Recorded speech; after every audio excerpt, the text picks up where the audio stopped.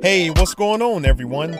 This is your host, Matthew Kirby, and welcome to a new season of the Young Black HR Podcast, brought to you and sponsored by Honest Human Resources Consulting. Our mission is to have meaningful conversations by amplifying voices and perspectives we need to hear in today's times. The Young Black HR Podcast challenges how we define a human resource through discussion of our talents, abilities, and backgrounds that we bring to the table. Now I have one question for you. How are you a human resource? Enjoy today's episode. This one's on me.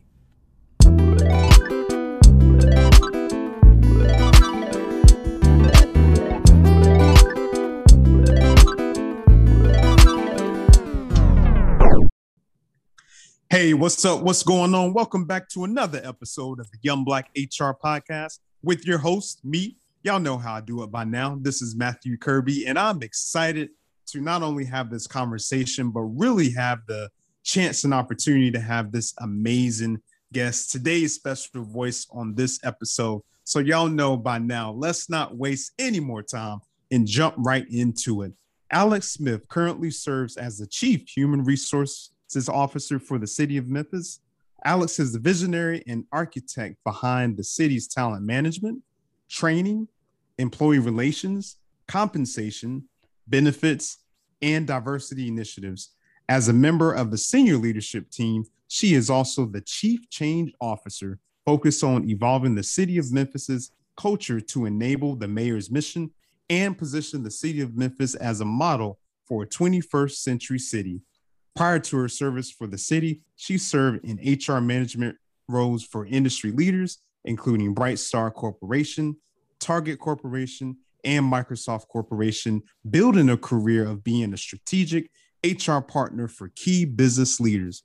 Alex is also a strong believer in community service and currently serves on the First 8 nonprofit board focused on providing pre-K education to the Memphis community. She has previously served on the Youth as Resources and University of Minnesota Carlson HRIR alumni boards. Alex holds a bachelor's degree from Duke University in economics and earned a master's degree in human resources and industrial relations from the University of Minnesota. She currently resides in Memphis with her 2 daughters. Alex is also CEO of Smith Human Capital Management Group, a boutique HR crisis management firm focused on helping individuals, businesses, and nonprofits. For more information, you can always go to www.consultalexsmith.com. Hey, Alex, what's up? What's going on? How you doing? Welcome to the show. Hello. Thank you for having me. Yeah, no worries. And it is a pleasure that you are not only our today's guest, but this is a great topic that we're going to get into, really thinking about, for those, especially like you and I who work in the HR space, what does HR kind of look like within the context of public service, and how does that differ from maybe the private sector? But before we get into the meat and potatoes of everything, Alex, I'm not going to treat you any different. Alex, I got to ask you this. How are you a human resource? I am a human resource because my focus is the care and feeding of the employees around me, the employees that I work with, my team, the leaders that I engage with. I am in the business of how to best serve them. And I see human resources truly as a function that is in the people business, and it is focused on how you can help people be their best and bring their best to work.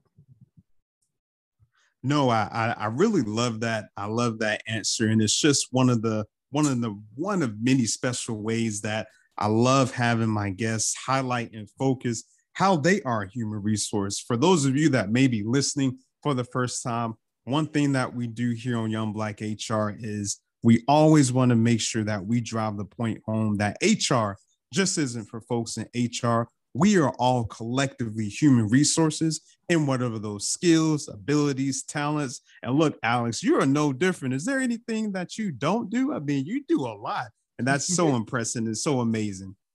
Oh, thank you so much. for me, this work, and it really is truly a calling. I think people who go into human resources, it's not about just planning events or, being, the happy-go-lucky, but it really is about how do you help businesses be successful in a very core way? And how do you support both leaders and managers and employees in delivering their best results? And it is hard work.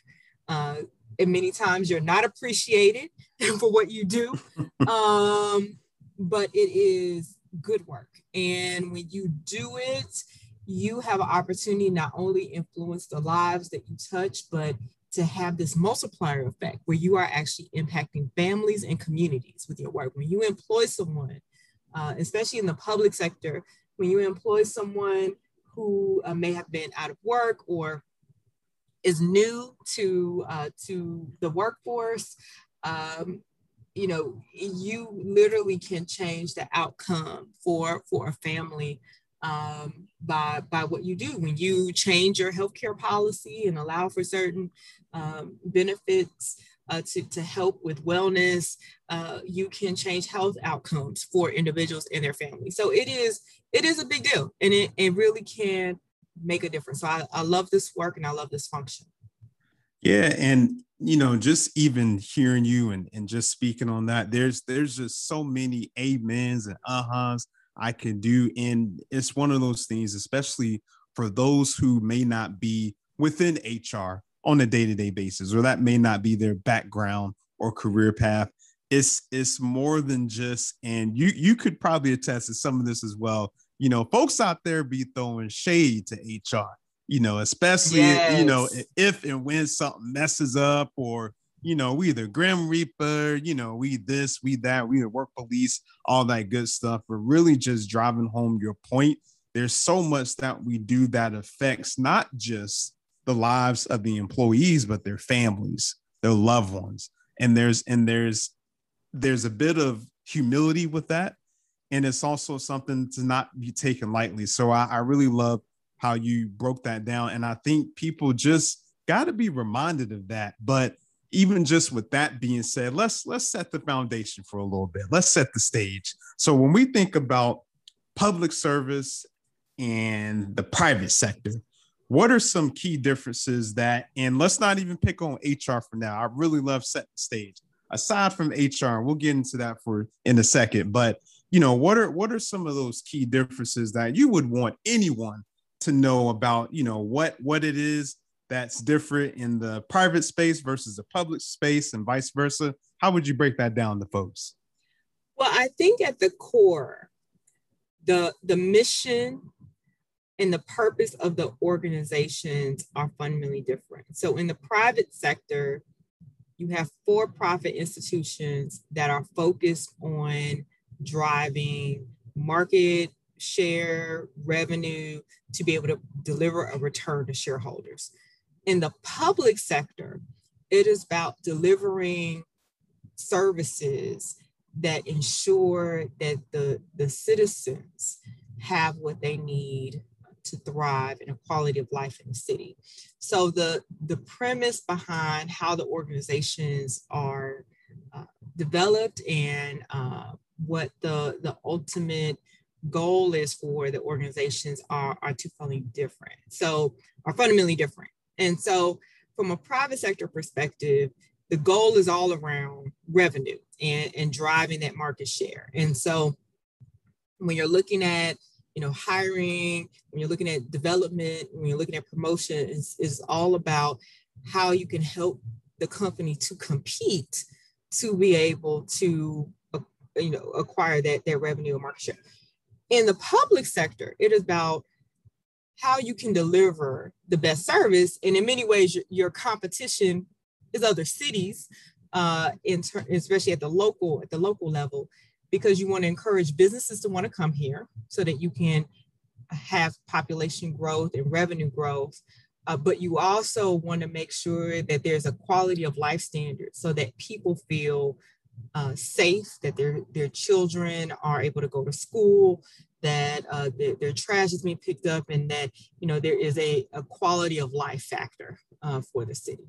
And so everything from how you look at growth in the city and how to create economic development is fundamentally different than how you would be looking at revenue growth in the private sector.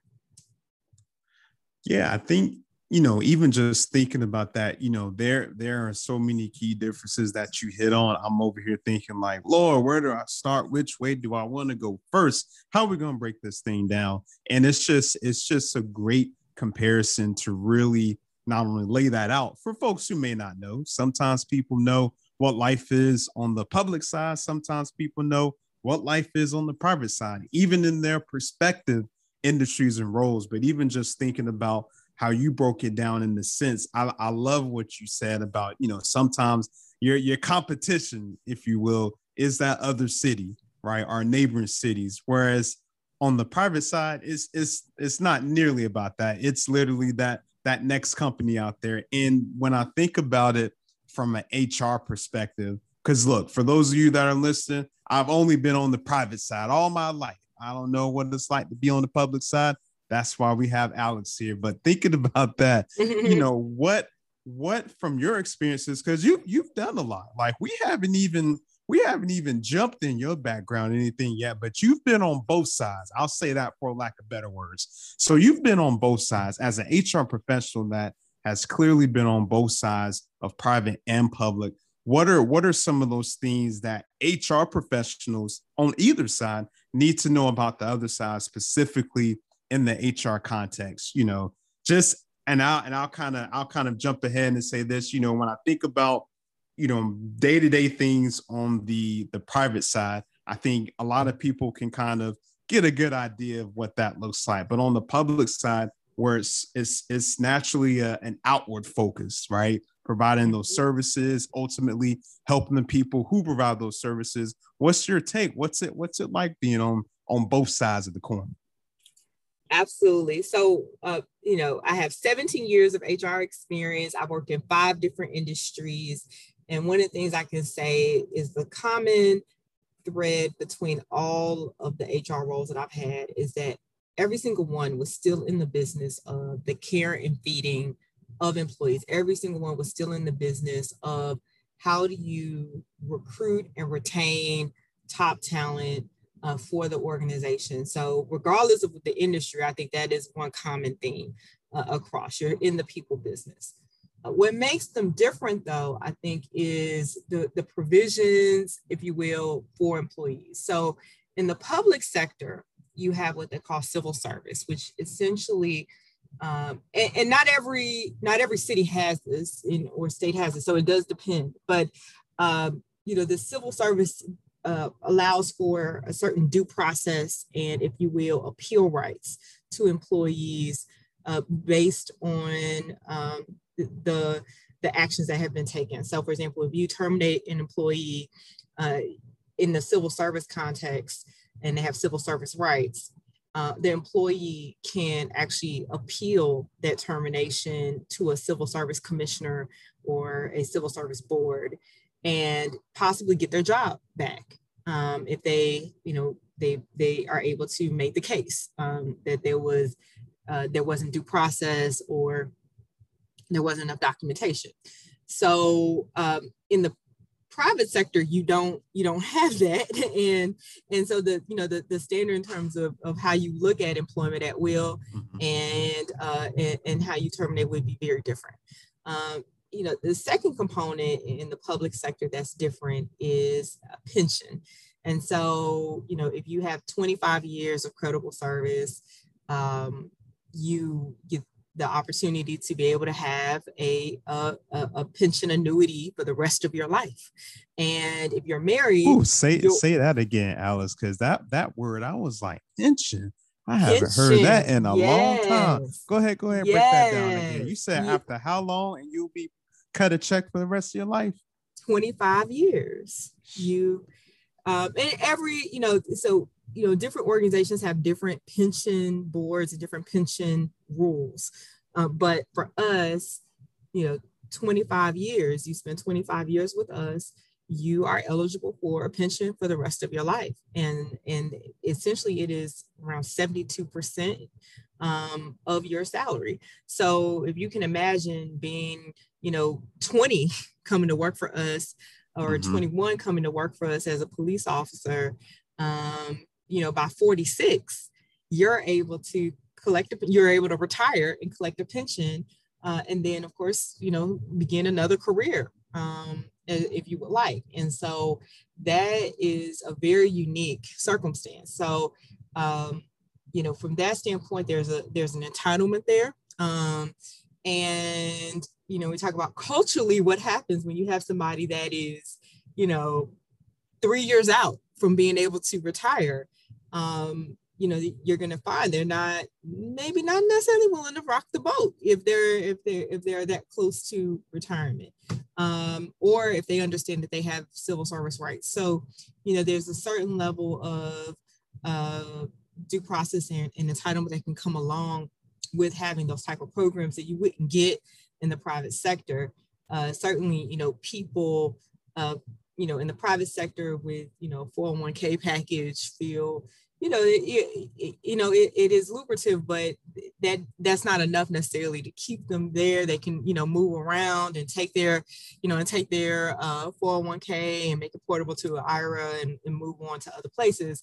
But when you, are close to that 25 years, or if you're fully vested, in a pension plan, you're going to try to stay. And so, our attrition rate from that standpoint averages 3%. And, in the private sector, it is much, much higher.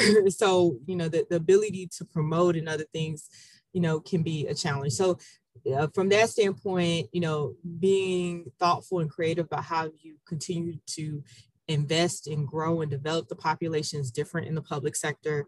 How you ensure for appropriate knowledge transfer so that when people do retire, not all the information goes with them, that there's, standard operating procedures and knowledge management tools in place to be able to ensure that there's business continuity.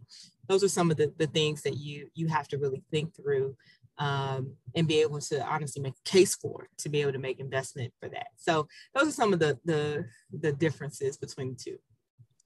Yeah, and you bring up, a number of good points. I'm over here thinking like, sheesh, this might go way beyond the hour. But no, seriously speaking, I think one of the things that really stood out to me is that, I'll call it a motivation or willingness to finish those last few years up, especially when you were mentioning about, hey, if I'm 20, 22, 23 years in, I'm just going to go ahead and stick that out. I'm not going to rock the boat too much in that sense. And even as I think about, HR as a whole, but even just life on the private side, when you're dealing with and you're being employees, when employees are on that kind of trajectory, is there ever any concern that, there may be lack of innovation because you don't want to rock the boat? Or how do cities in this case, or even other organizations on the public side, maintain that sense of creativity and innovation and competitiveness? Because when I think about, and probably some of the listeners out here as well, when you think about, pensions, and when you think about, the public side with the government, for example, and many other places as well, it just seems like you go in, you do your work, and at the end of the day, it's a rainbow in the sense of a pension. How if I was an employee on the public side, how does being on that side of things encourage me to be creative and really bring my skill set to the city or to the org in this case? Absolutely. So, at the core of it, and this is no different between the public or private sector, leadership matters. And so having leaders who can talk about purpose, can talk about mission-driven work, can talk about vision, all of those things are still very important and motivating in helping people to see how they're a part of a bigger effort, and to encourage and motivate them to be able to contribute their best work to the greater good. And so what I found on the public sector side, we actually have a stronger, if you will, pull or argument related to mission-driven work, and how, you know, our work is directly tied to the public good and the safety of others. And so for me, I've underpinned our innovation and accountability to that. Our purpose statement is making life better for Memphians every day.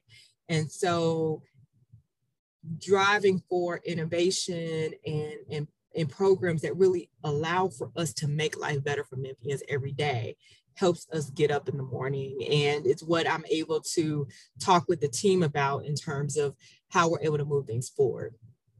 But as a leader, you have to be very conscious of, if you will, you know, the headwinds and the tailwinds related to what's happening in the culture, and focus on this importance of being engaging and having this vision for how your work ties to what can make a difference for the city that you're in, or whoever you're serving. So I think that, you know, that tying it to the mission, and you know, setting a clear vision out for how you want to be able to make life better for others, is how you can drive for innovation and creativity. And with the city of Memphis, we've been able to do that. So everything from, you know, reimagining the way we look at policing and HR, our call center operations, you know, at the core of it, we were able to bring about innovation because we really focused the team around the purpose and getting people to really buy into this idea of, you know, how do we make changes so that we can really make things better for people? You know, how can we make it easier for people to let us know if there's an issue with their trash, or if there's an issue with potholes, and we can proactively go out and try to fix those. How can we also incentivize our employees and motivate our employees to know that by them serving the citizens, they're actually serving the broader good, and we can help to acknowledge and recognize our employees for doing the right thing. So, you know, bringing it all together to that purpose and really honing in on how we can drive for creativity and innovation that can help us achieve our purpose has been fundamental for helping us do that. And you know what? I love it. And I'm such a big fan of even just listening to the gems that you've dropped so far. And one of the things that is definitely important, and that has been not only just the important matter for the longest, when I think about it at least, but even just within this last year, when we think about, you know, just kind of our social reckoning and about the police. And one of the common questions that I get is, you know, when we see different things, you know, out in the news or whatever the case may be, you know, how does HR come into play with that? And, you know, just even taking a little bit further, because naturally I'm thinking, especially in a city context, is, you know, how is that relationship between, you know, not only public servants, right, no matter what role they are in, but also what is that relationship like with, I would call it, HR and social justice? You know, how does that play a role, and how does that manifest if I was a Memphian, you know, looking at it outside from the end? Wow, that is a big question. Come on, I know I'm stirring the pot. I know. You are. Shout out to Memphis, though. I love y'all. Yeah. I love y'all. Go ahead. Yes, Memphis. And I have to say this: we have the best barbecue in the country. I just want to put that out there. Hold on now. I almost cut the show. I almost cut the show because look, for those of you that don't know, I'm from North Carolina, so I love me some Carolina barbecue. I love the vinegar. I am here for it. I'm sorry, Alice. Go ahead. I'm just messing with you. Yeah, that, you know, you got to come to Memphis though. So I invite you to Memphis so you can try barbecue. But you know, to answer that question, you know, last year and even before that, you know, this social justice movement related to equality for Black people in this country has been going on for a number of years. So I don't want to pretend that, you know, last year was the beginning, you know, that it was a continuation of the conversation. From an HR standpoint, you know, actually being in this role at the time of the murder of George Floyd, I can tell you that what it made me do as a leader is take a second and ask myself the question, am I doing everything I can to prevent something like that from happening in this city? And within my power of recruiting police, of promoting people into police ranks, of triaging employee relations and labor relations issues within my power, am I doing everything I can to prevent a citizen from being harmed?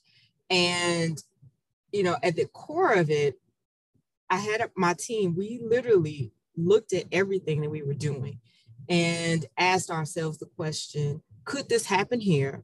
And is there anything that we have in our processes that could help us prevent this from happening? So, you know, whether it was, you know, how we looked at our advertising, to our selection criteria, to even at the training academy, the way that we talk about race relations and community relations within the city of Memphis, in our police department, we took a look and examined all of those things. And I think as an HR leader in the public sector, you understand that you're hiring those who are going to serve others. You're hiring individuals, and you are setting the HR rules and policies for individuals who are ultimately going to be making life or death decisions. So it's important, not only do you do that, you know, equitably and fairly, but that also that you are looking to create that right selection criteria and mechanisms to ensure that you are really getting people who are truly concerned about the citizens and have a heart for service, have a heart for accountability, that are willing to collaborate and do the right thing. And of course, you know, like any HR person, you know that, you know, you're going to put the best tools and selection in place and seek to make sure that you have that outcome. There are times when the outcome doesn't work out the way that you predicted that it would.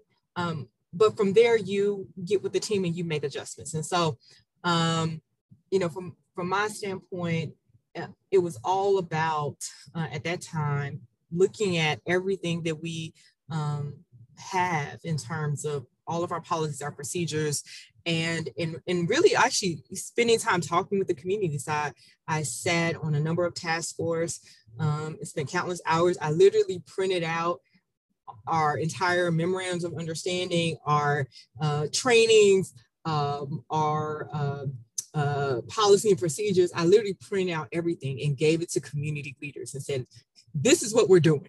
I'm full open book. This is what we're doing. Please share with me if you see anything here that we can improve upon. And I literally had those questions.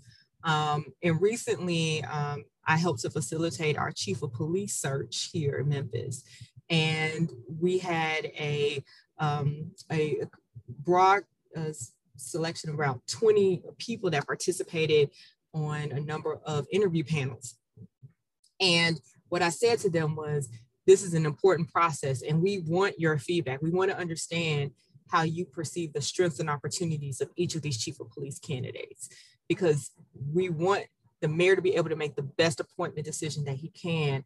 And so having that feedback from the community is going to be important for him to be able to make the best decision. So, you know, essentially using your, you know, from an HR standpoint, using your position and using your sphere of influence, if you will, to make sure that you're doing your part to ensure that the right thing happens, and seeking out every opportunity. So that's how I looked at it.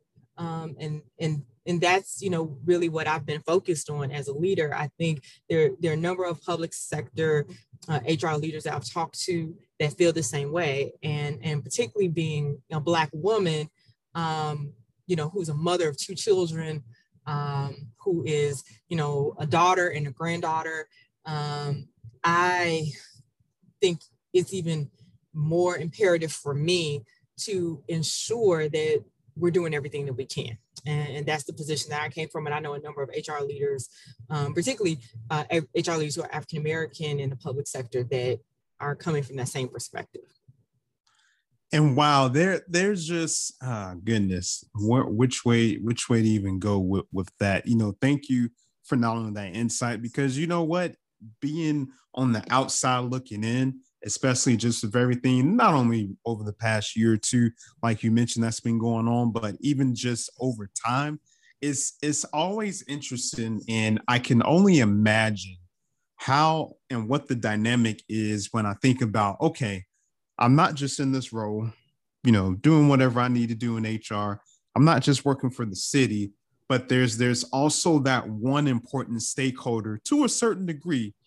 We may not see or experience as much in the private sector, but there's always that court of public opinion, and your stakeholders become less about maybe folks in suits and ties, but it becomes more about just the everyday person. And I think that's a really interesting dynamic when we think about that.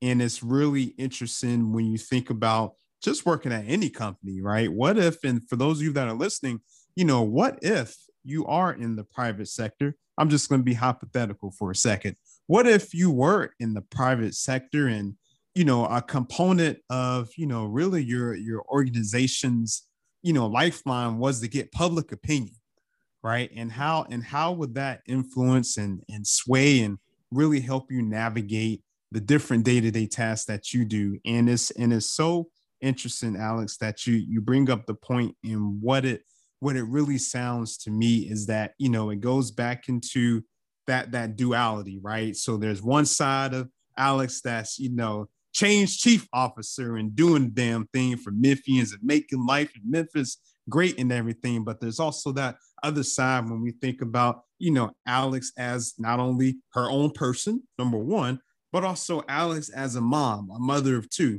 And even for those of you that are listening, I too am a parent of 2. So that is a very interesting journey in and of itself. But thinking about this, here's where I'm going. Here's what I want to ask you. Is there such thing, especially in this very unique environment and situation that you're in, is there such thing as separating in that sense, professional and personal life, especially as things are happening or continue to happen all across the country and world? It is tough. I'll be honest with you. And, especially during the chief of police process, it was a very public executive search process. And I was on the news, I was on your 5 o'clock news, and people saw me talking about the process. And there were community activists that did not like the way that the process went. And I had friends who agreed with those community activists. And so literally, my personal life and my professional life blended together. And, and I had to talk with my friends and say, here's my perspective and here's where I'm coming from. And I can respect that you disagree with me. But this is how I see it. And it was tough. It was tough. Being in the public sector, it is very unique in that it's very visible. So, in the private sector, if you make a decision on a policy or benefits, nobody knows about that. You don't have people inquiring about that. In the public sector, you literally can be on the 5 o'clock news and having to do media interviews about a decision that you've made. Your emails are subject to open records where people can say, I want all of so-and-so's email. And people can have that based on the FOIA Act.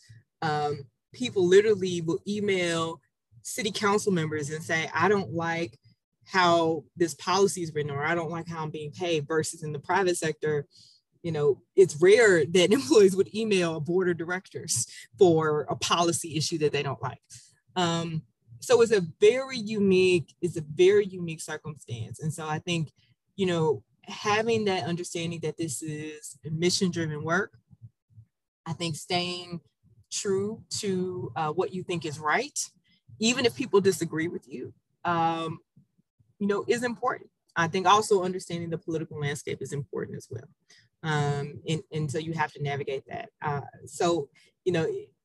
think a lot of people don't understand kind of what goes behind the scenes in the public sector. And so they pass judgment real quick about, what should happen.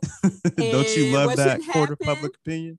Court of public opinion. And, and honestly, before I came into this role, I did the same thing. You would say, oh, a city did X, Y, and Z policy. Wow, why did they just do it this way? Or why did, and it's not until you're in the role and you realize all the different pieces that are connected to it, and you have that context, that you then understand how certain decisions can be made. And so I think what I would ask, actually, I think, everyone should do a public sector stint in their career. I think it is good for people to understand from a civics perspective how government works, whether it's, at the local level or even the county or state level.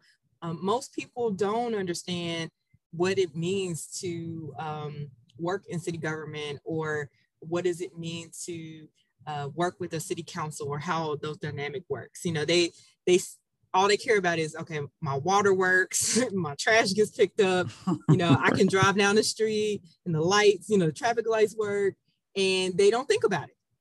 But what they don't understand is that there are, in the city of Memphis, there's, 8,300 city employees that help make those things happen. And there's an HR team and a finance team and an IT team and a legal team here that support that at the end of the day, we are what one would call a true medium-sized organization. And we are $1 billion organization. And so these are serious jobs and serious roles. And, and it's just really fascinating work. So, I say all that to say that, yes, your personal and professional can blend together.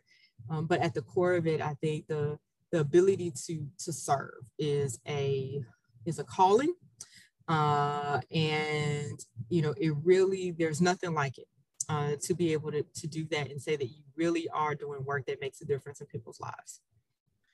Yeah, and it's definitely one of a kind. And even as I just stand here and really just kind of meditate, like I know through the course of this episode, and I even know that even as people are listening, thinking about this, going back and forth between private and public and public and private, it's one of those things where it's not just working, at least how I interpret it, it's not just, working on the public side because that's just how it is, but really, and you made some good points, earlier, really just that idea of like, hey, think about accountability 2.0, right? Think about, okay, normally on the private side, HR is just kind of in the background, right? You're not going to ever or rarely, see someone on the private sector in HR, do a press conference, right? That's normally what a lot of PR teams and marketing teams and all that stuff is for. But even just the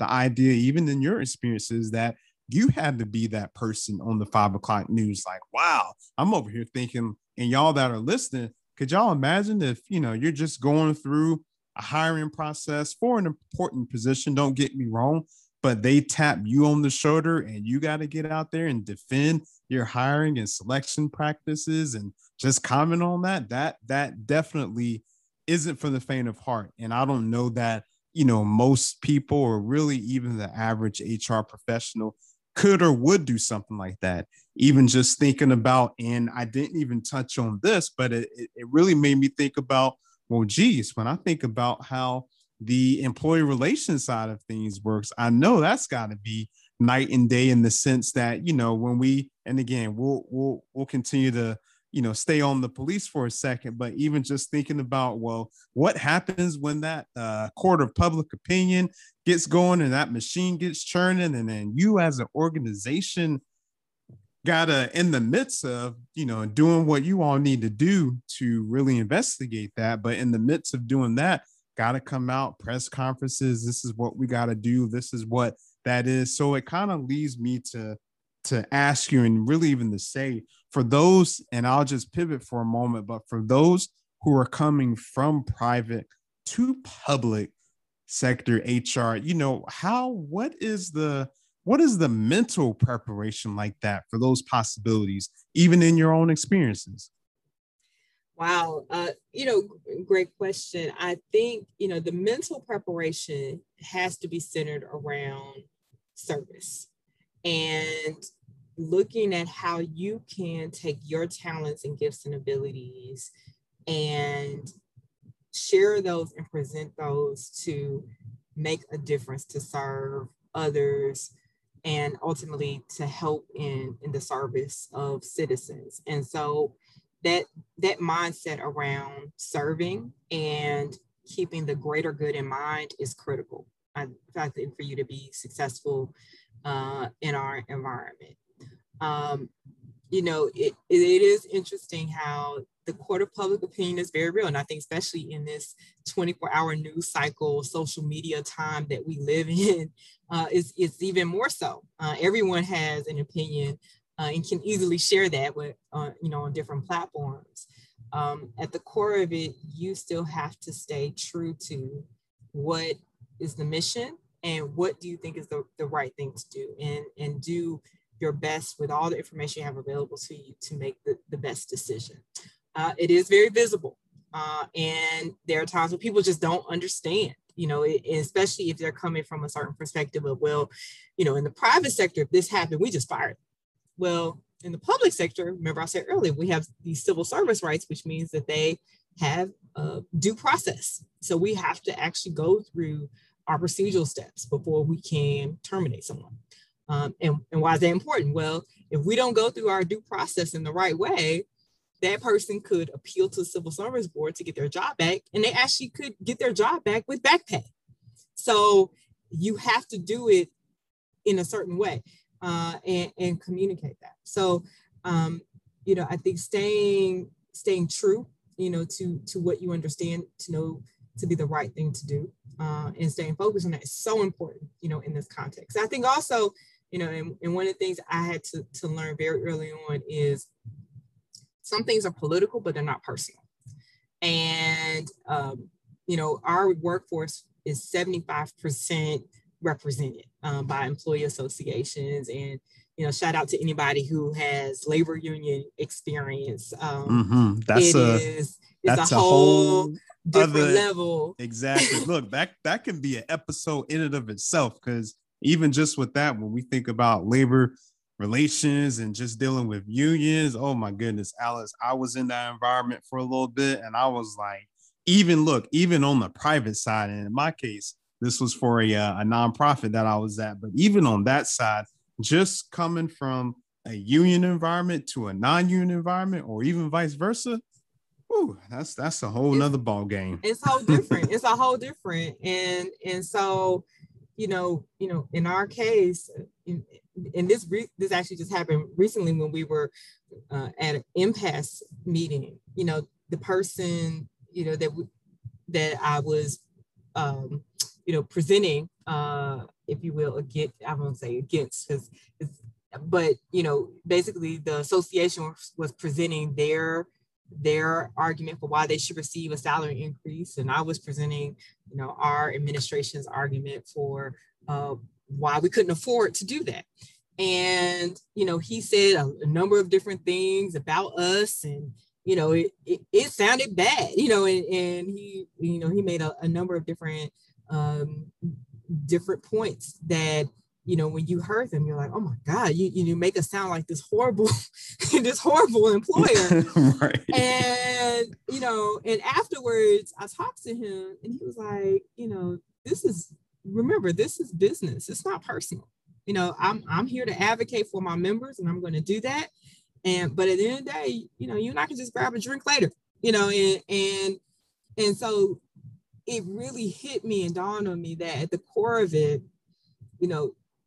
politics doesn't necessarily mean it's personal. And so learning how to not only have a thick skin, but to understand what is actually political, and people, essentially making political moves versus what is actually a personal attack are two totally different things. And in a public sector context, when you have election cycles and different things happening, in many ways, a lot of it is more politically driven than it is true business or operations driven.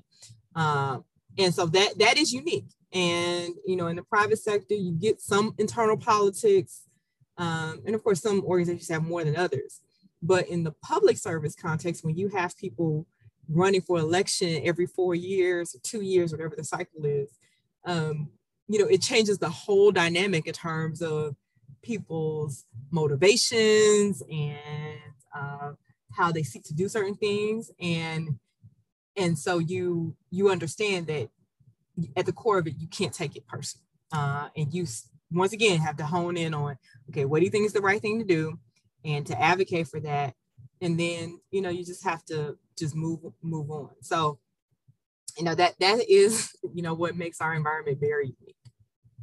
Yeah, absolutely. And one thing, and even just speaking of like that uniqueness, and I remember even before we got to this point, Alex, we recorded and all this good stuff, even just thinking about what makes your environment and probably many other people's environments different as well. But, I had a dream, not to sound MLK-ish, but, I had a dream one day that I would be working for an employer one day in my career. I got a long way to go, don't get me wrong, but even just that idea of working for arguably a majority Black employer. And even just thinking about, Memphis as a city, I'm pretty sure if it's not the majority, but definitely a large population of Black folks there. What from that kind of environment, what is that like, working in those majority Black spaces? And is that in and of itself, kind of like a utopia, or what's your experience been like? Yeah, so it is interesting. So Memphis as a city is 60% African-American, and the city of Memphis as an employer is 60% African-American. Our police department is 55% African-American, with, soon to be its first ever African-American female police chief. Our fire department is 40% African-American. And our HR division, where I work, is 70% African-American. And so it has been a very unique, if one could almost call it even an alternative universe, to work in an environment, where, in the past, other organizations I work for, the Black population may be 5% of the total population. So to go from truly being a minority to being a majority has been a very different and unique experience. And one of the things that I can appreciate about it is that I truly do feel that I can bring my whole self to work. So whether it's I decide to change my hair, or the clothing I decide to wear, or even how we relate to each other, I finally have a glimpse of what it feels like to truly belong, if you will, and to feel that you are have this sense of cultural understanding. You're not the other. You're not the other in the same way. So that is different and that is unique. And I will say it has been a blessing. And, as a mother of 2 African-American girls, the ability for me to take them around the city of Memphis and for them to see themselves and for them to be comfortable with their bodies and, and their hair and other things, it is something that is absolutely benefit. I think on the challenge side, though, within the African American culture, we have similarities, but we also have differences. And particularly me not being from Memphis, being from Gary, Indiana originally, or coming from the Midwest, learning what it means to work in the South and, in the Bible Belt. I'll never forget I had been here maybe a week and somebody asked me what church I went to, which, is a no-no. Right. From a compliance standpoint, but here, because of Memphis and the very strong church culture here, that was a question. And and so I had to, navigate that, carefully in terms of, trying to think through, what I wanted to do, from a religious standpoint. Right. And so, there are those things where just culturally it can be different. I think also, and just being honest, in the African American culture, we still have remnants of slavery, and we still have challenges of being, they talk about crabs in a bucket, crabs in a barrel, and having a sense of competition with each other and things of that nature. I saw that when I was in the private sector, and I see it in the public sector too. And so there are some things like that are in that can be remnants of our culture that can persist. And so having to let people know, we're not competition. I want to see you win, and I'm going to help you and support you in that. I think coming from just a different, perspective about how to support others who are in the pursuit of whatever their career advancement is important, regardless of what organization you're in. And even, even in our environment where we're majority African American, it's still important, and having to continue to work through that. Yeah, and just, oh my goodness, just so many thoughts run through my head, even just thinking about, the idea of not only those environments exist.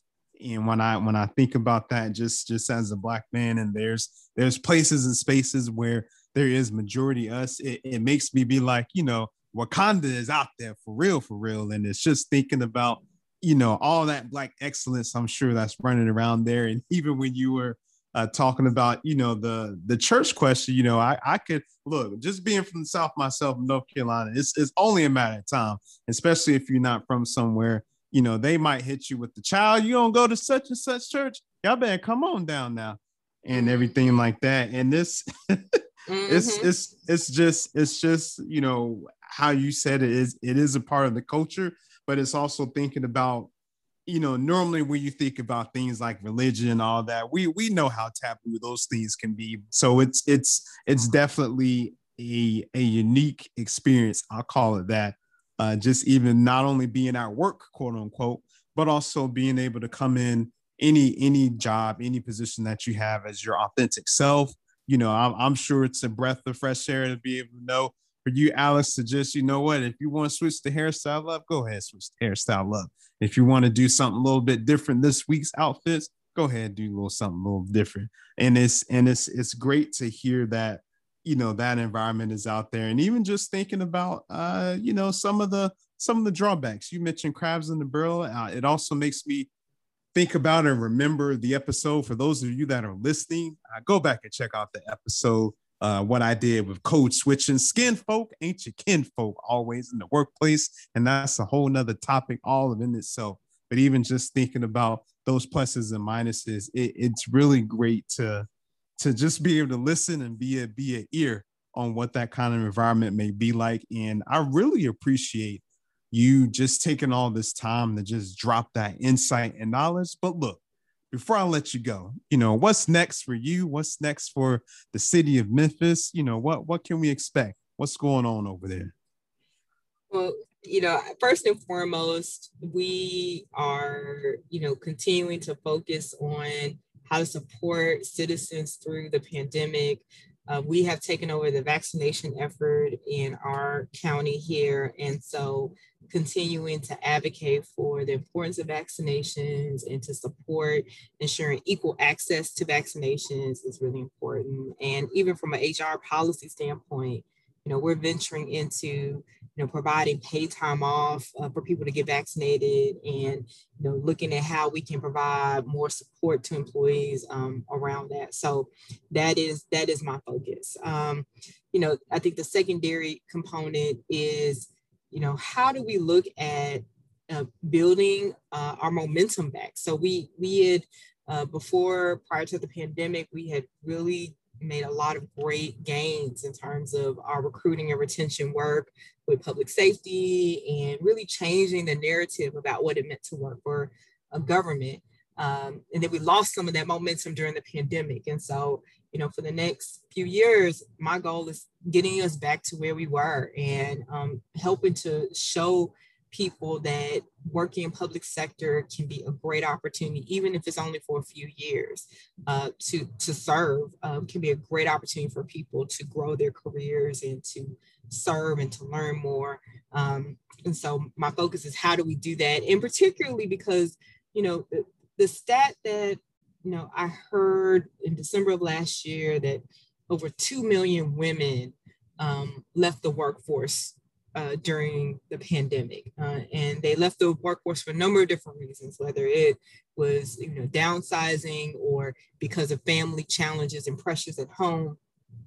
I see that as an amazing opportunity for all of us as employers to look at how we can re-engage and to reemploy women across the U.S. particularly. And so I have some thoughts about that. We are a 75% male organization, and that's mainly due to 2/3 of our workforce being in police and fire, which are, traditionally male-dominated fields. How do we think differently about, diversity and inclusion and creating opportunities for women to return to work? So those are some of the things that keep me up at night right now, that I'm thinking through and wanting to really be a shining example, if you will, of how we can do some great work in that area and helping people get back to work. And you know what, Alex, I say this, I feel like I say this at least once every episode, but it's just so much good information and just so much to talk about. I wish I could put it all in one episode because there is truly a lot that we could pivot off of and spin off of, even with what you just said. So I am gratefully humble. It's an honor and a privilege to not only have you on here, but just even look. And I tell my guests this, folks may know by now. I tell my guests this, you don't got to come on here and talk about your job, but I appreciate, you giving insight, not only the amazing things that you are doing in the city of Memphis, but also just giving that perspective. It was a number of questions that I got, and I love to make sure that, we're making and creating content for our listeners for sure around the world. So we really appreciate it. We want to thank you. And last but not least, I promise I'm gonna let you go. And last but not least, how can people connect with you? How can they keep the conversation going? Absolutely. I'm active on LinkedIn, Twitter, Instagram, Facebook. You can hit me up. I'm at CHRO Alex Smith on Twitter and Instagram, LinkedIn. You can find me with Consult Alex Smith. So definitely reach out to me. Happy to keep the conversation going. And even if you just have questions about what is it like to be in public sector, happy to answer any questions offline. So thank you for this opportunity. Absolutely. We love it. We love it. We love to continue to support. And for those of you that are listening, please keep the conversation going. Listen to the episodes, engage with us online. And when in doubt, you can follow us on your favorite social media platform at, you guessed it, Young Black HR. And Alex, again, I'm just so happy to have this conversation with you. And until next time, for those of you that are listening, until next episode, until next conversation, This has been an amazing experience of the Young Black HR podcast. Make sure you connect with today's guests on social media accounts.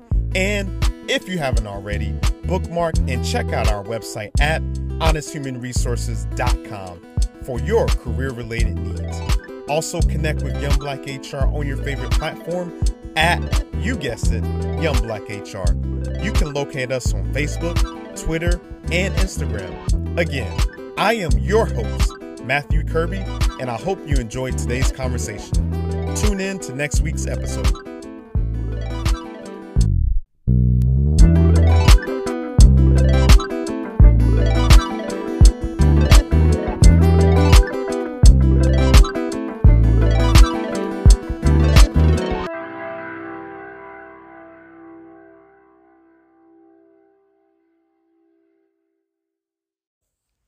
Hey y'all, did you enjoy today's episode about how HR functions as a public servant? Alex brings a diverse skill set and a wealth of knowledge to any table. For those of you who may have listened to our first episode of season 7 entitled Always Be Applying, I mentioned that certain Young Black HR episodes would be eligible for SHRM PDCs. For those of you who may have either a SHRM CP and or a SHRM SCP, today's activity code is 21-Q as in Queen, A as in Apple, T as in Tom, the number 7, and M as in Makeup. And if asked about the organization, please list the primary organization as Honest Human Resources Consulting, LLC. I can't wait to continue the conversation in our next episode. Remember, ask yourself, how are you a human resource?